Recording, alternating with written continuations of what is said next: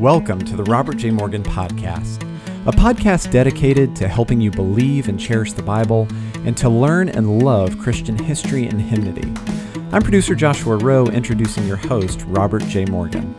Rob has written dozens of books with titles like The Red Sea Rules, 100 Bible Verses Everyone Should Know by Heart, and Then Sings My Soul. His newest book, 100 Bible Verses That Made America, is a biblical tour through American history and releases in February of 2020, but can be pre-ordered now. Visit robertjmorgan.com for more details and for free downloads related to this resource, or pre-order from your favorite online retailer. And now, here's your host, Robert J. Morgan. Hello, this is Robert J. Morgan talking about my book, 100 Bible Verses That Made America. Trying to explain American history without its Bible is like the Liberty Bell without its clapper. Had there been no Bible, there would be no America as we know it. Revisionist historians are trying to erase the Bible's influence on American history, but no eraser on earth can truly do that. I believe that it's past time for us to celebrate the past, the biblical influences that helped create the United States of America. I have noticed, of course, that various other groups are pushing agendas to make sure that their contributions to American history are included, and laws are being passed to that effect. School children are being indoctrinated by forces of secularism, yet at the same time the radical secularists are minimizing or erasing the contribution of Christians and the role of the Bible to American history. And indeed, the very message of the Bible has been censored and banned in the schools of America. But no one can truly remove history and heritage, and trying to displace our national biblical history is a fool's errand. Had there been no Bible, there would be no America as we know it. Now, not every founding father was a Christian, and not every Christian among them was perfect. In fact, none of them were. But the Word of God itself is perfect and infallible, and it is a mistake to minimize the foundational influence this book of books has had on the creation and the sustaining of the nation that became America. A great example of revisionist and secularistic influences on altering history involves George Washington. During his lifetime, no one seriously doubted that Washington was a Christian. He was an Anglican, and he willingly said and affirmed the historic creeds of the Anglican Church. On his tomb, his family inscribed scripture about the resurrection. Washington died in 1799, and during the 1800s, no one seriously questioned his Christianity. At the beginning of the 1900s, it was commonly understood that George Washington claimed to be a Christian and was a Christian. Now, to be perfectly candid, I truly do not know if George Washington was born again, if he was a genuinely saved man, if he had truly placed his saving faith in God for salvation. I think he was, but only God knows that. But in terms of his professed and demonstrated faith, he was clearly Christian in his beliefs and convictions, and his Christian beliefs guided him in his character and conduct. And yet in the 1930s, as humanism filtered more powerfully into the currents of American culture, historians and biographers determined that George Washington must have been a deist. What is a deist? It's someone who believes there must be a God who created the universe and a world, but then, for all practical purposes, he abandoned it. There are different shades and degrees of deism, but it is essentially a belief in an absent God, a remote and impersonal God. The words deist and deism come from the Latin term deus, for God. Deism says that God was the first cause of everything, that he created the universe, but that he doesn't interact directly with his created world. He is absent. There are no miracles now. There is no divine revelation. To me, it's a very strange and unreasonable position. The very nature of the word God would imply infinite perfection, love, purity, wisdom, communicative ability, and concern for creation. In my opinion, George Washington was too reasonable and logical a man to hold such an unsustainable philosophy. But was he a Christian in his convictions? I want to devote 2 sessions of this podcast to exploring the religion of George Washington. And here is a biblical moment in American history with which I start my book. It occurred on April the 30th, 1789, at 1 o'clock in the afternoon in New York City on Wall Street. There at Federal Hall, General Washington, dressed in a modest, double-breasted brown suit, stood on the balcony beside a copy of the Holy Bible. It was bound in rich brown leather and had been hastily borrowed from the altar of a nearby St. John's Lodge. It rested on a red cushion held by Samuel Otis, the Secretary of the Senate, and it was opened to Genesis 49, the passage containing the blessings of Jacob to his 12 sons who were destined to be a great nation. Washington laid his hands upon that Holy Bible and took the oath of office as the first President of the United States. Washington did not place his hand on the Declaration of Independence or the Constitution of the United States, as hallowed as those documents are. Nor did he place his hand on any other religious or secular book.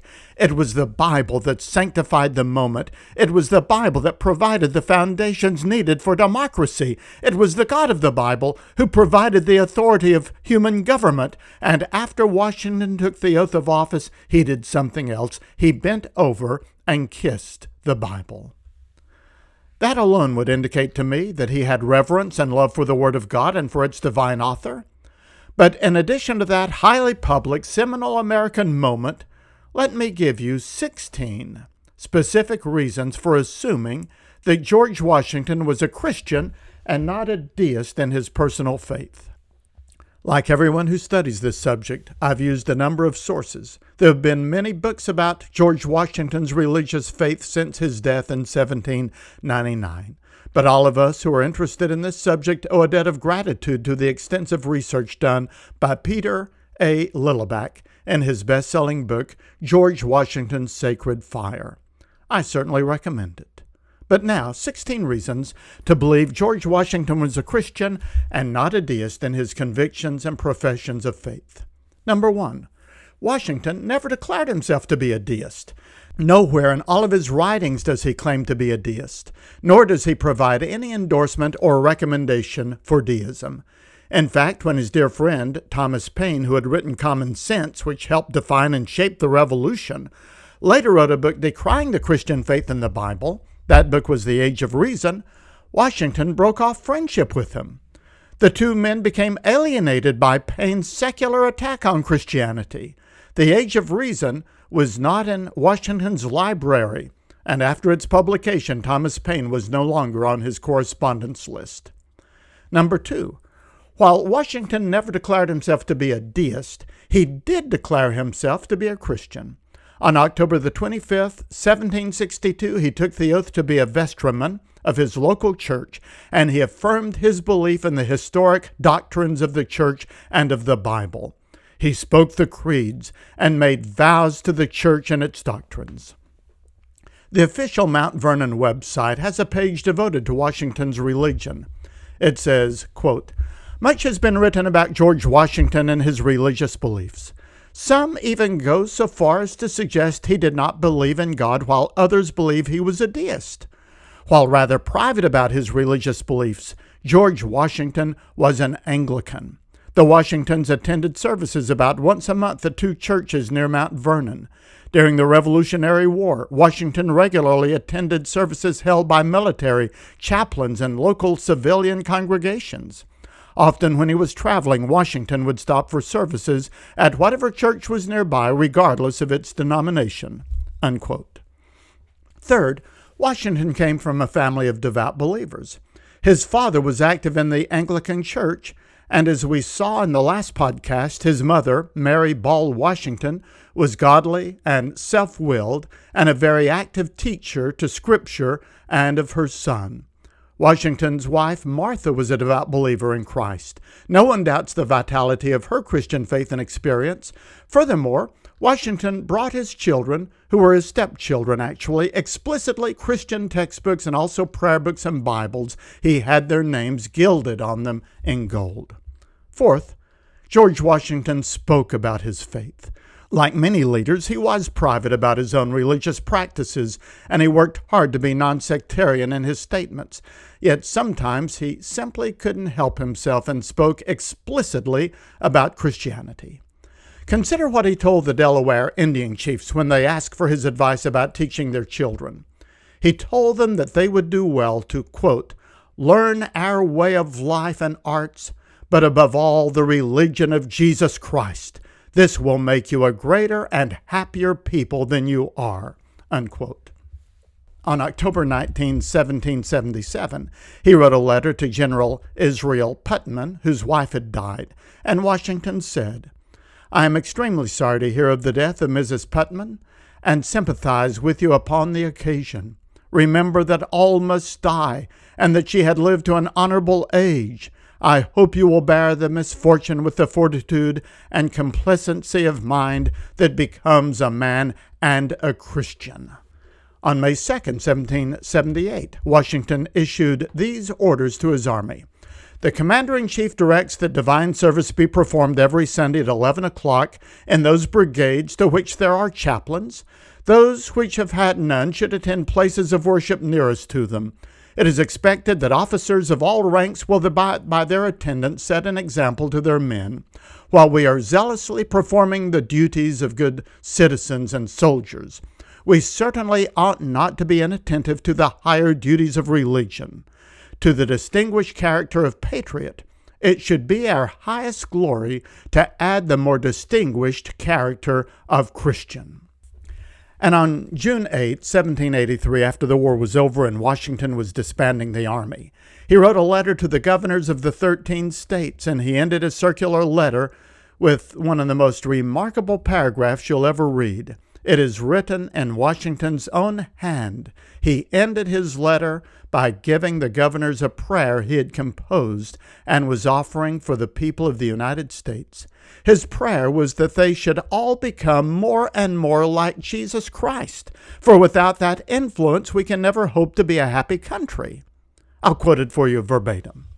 Washington said, I now make it my earnest prayer that God would have you and the state over which you preside in his holy protection, that he would incline the hearts of the citizens to cultivate a spirit of subordination and obedience to government, to entertain a brotherly affection and love for one another, for their fellow citizens of the United States at large, and particularly for their brethren who have served in the field, and finally, that he would most graciously be pleased to dispose all of us to do justice, to love mercy, and to demean ourselves with that charity, humility, and pacific temper of mind which were the characteristics of the divine author of our blessed religion, and without a humble imitation of whose example in these things we can never hope to be a happy nation. Well, who was the, quote, divine author of our blessed religion? That was Washington's reverent and diplomatic way of referring to Jesus Christ, without a humble imitation of whom we can never hope to be a happy nation.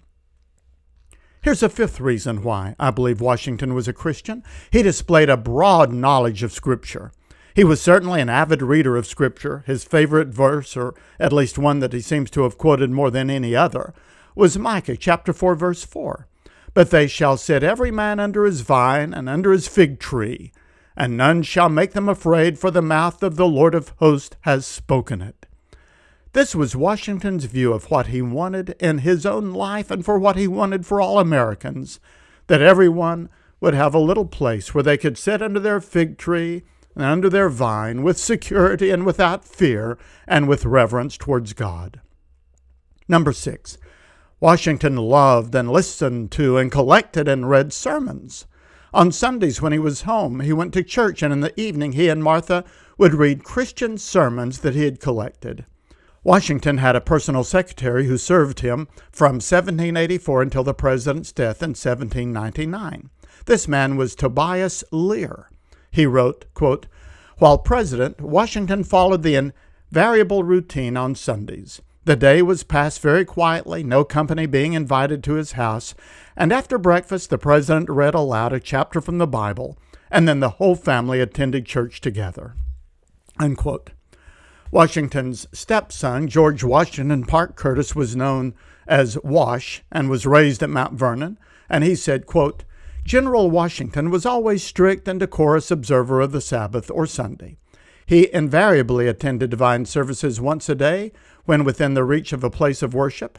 His respect for the clergy as a body is shown by public entertainments to them. On Sunday, no visitors were admitted to the President's house with only one exception, Mr. Speaker Trumbull. On Sundays, unless the weather was uncommonly severe, the President and Mrs. Washington attended divine services at Christ Church, and in the evenings the President read to Mrs. Washington in her chamber a sermon or some portion from the sacred writings. In fact, Washington collected sermons and had them bound for his library.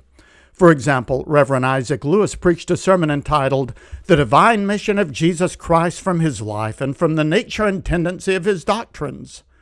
Today we try to come up with catchier titles to our sermons, but that was the custom then. Well, in this sermon, which was a favorite of Washington's, Isaac Lewis said, quote, Either Jesus Christ was who he professed to be, the one sent by God and the Savior of the world, or he was a deluded enthusiast who thought himself the subject of a divine mission and of divine revelation when, in fact, he was not. Or he was the grossest and most designing impostor who ever lived. One or the other of these must have been the truth. If then his life and doctrines were such, as it is impossible to suppose they should have been had he have acted the part either of an enthusiast or a deceiver, it must follow that he was the person he claimed to be, and the religion he taught is from God. And if Christ received his mission from God, Christianity is established on an immovable basis. The nations may rage, and the people may imagine a vain thing, but the counsel of God shall stand, and he will do all his pleasure. The church rests on an unshakable foundation, and the gates of hell shall never finally prevail against it. Well, as I said, Washington loved that sermon, and he wrote a letter back to Isaac Lewis saying, For the sermons that you had the goodness to send me, I pray you will accept my thanks. The doctrine in them is sound and does credit to its author. I wish I could get the President of the United States to endorse one of my sermons or my books like that. These are the sermons that Washington collected and read to his family. It was sermons like this. Number 7. Washington was faithful in attending church, although critics have pointed out that he went for a long stretch of time without taking the Lord's Supper. They say that proves that he turned away from his Christian upbringing. But there were perhaps reasons Washington did not partake in communion for a period of time in his life. He was Anglican, remember, which was the state church of England. Washington observed communion up to the time of the Revolutionary War. But during the Revolution, he was leading a rebellion against the man who, in British thought, was the head of the Anglican Church. And so it was a complicated matter. There are credible reports that Washington received communion from other denominations, and that after the war he again received communion from his own church.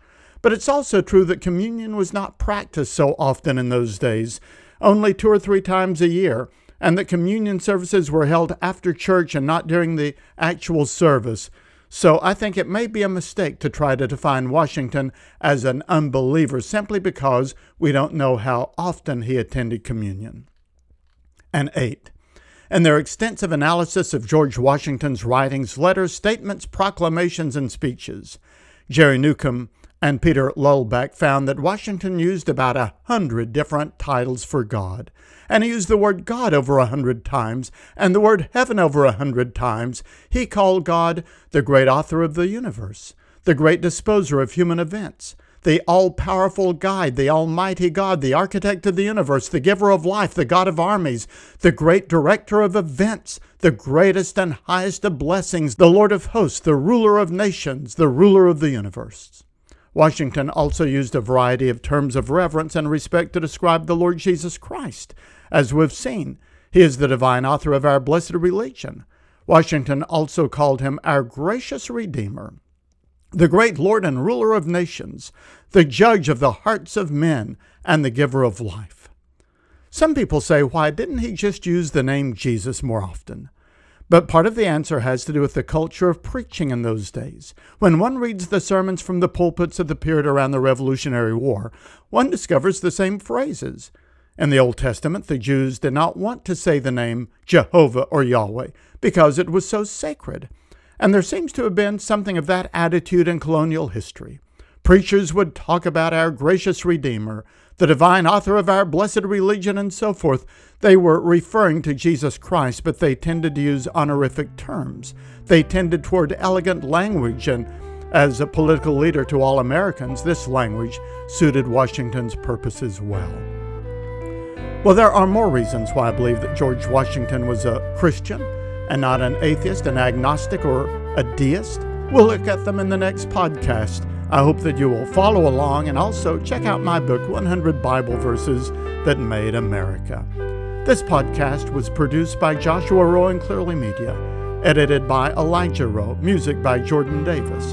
For more information and resources, visit my website at robertjmorgan.com. This is Robert J. Morgan. Thank you for listening.